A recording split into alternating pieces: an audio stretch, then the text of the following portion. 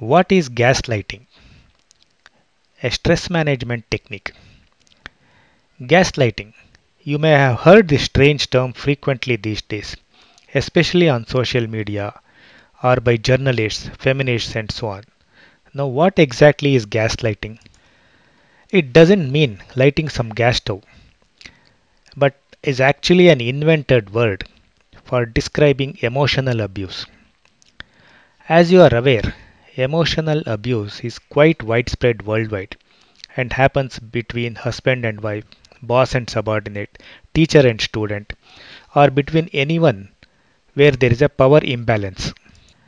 It happens when one person makes another person feel that they are losing their abilities, confidence, self esteem, and so on.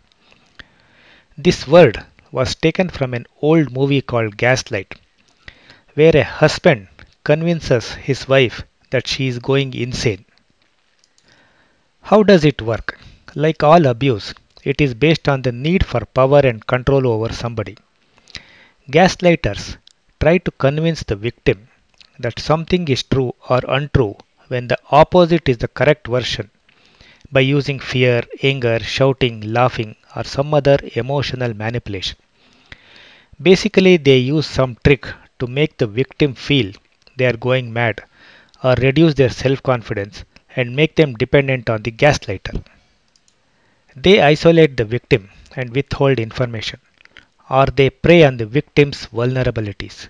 They accuse the victim to be the root cause of some problem, whether they are related or not.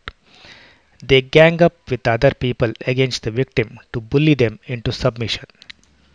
Now, how to control it? If you are a victim of gaslighting by someone, then you should learn how to get out of that mess gradually, or else you will self destruct. Here are some ways to escape from that mental prison. Knowledge is power. Read books, news, social media sources, history, etc. Listen to podcasts and videos by experts.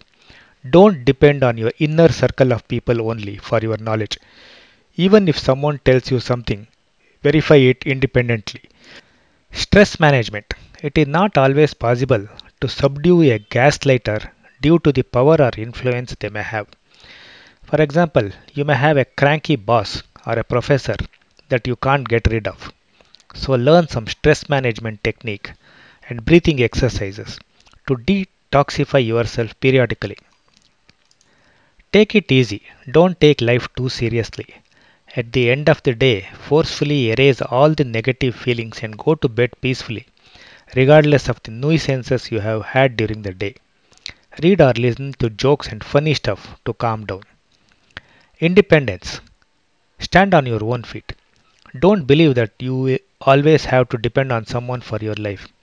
Everyone will have to part ways someday. There comes a time to decide who stays and who goes out of your life. With knowledge comes power, confidence, and money to take independent decisions. Save money. Learn to save and grow money. If you have to depend on others for your money, then you will always be held hostage. But if you have money and the necessary knowledge, it will make you vibrant and confident. In a similar way, there are other valuable techniques to prevent becoming a victim of gaslighting and losing your self esteem. Finally, we can end this episode with a Japanese proverb that says, fall down 7 times, stand up 8. I hope you liked this episode. Thanks for listening. Thanks again. This episode was brought to you by Self Improvement International, a digital magazine published by Tejendra Srinivas, who is an author and life skills coach. This magazine is font optimized for reading on all Android and Apple devices, Kindle Reader, or your web browser. This means you don't have to pinch and zoom to read the contents. You can buy this magazine on Amazon Kindle, Apple Books, Kobo, Maxter, Google Play, and several other ebook retailers.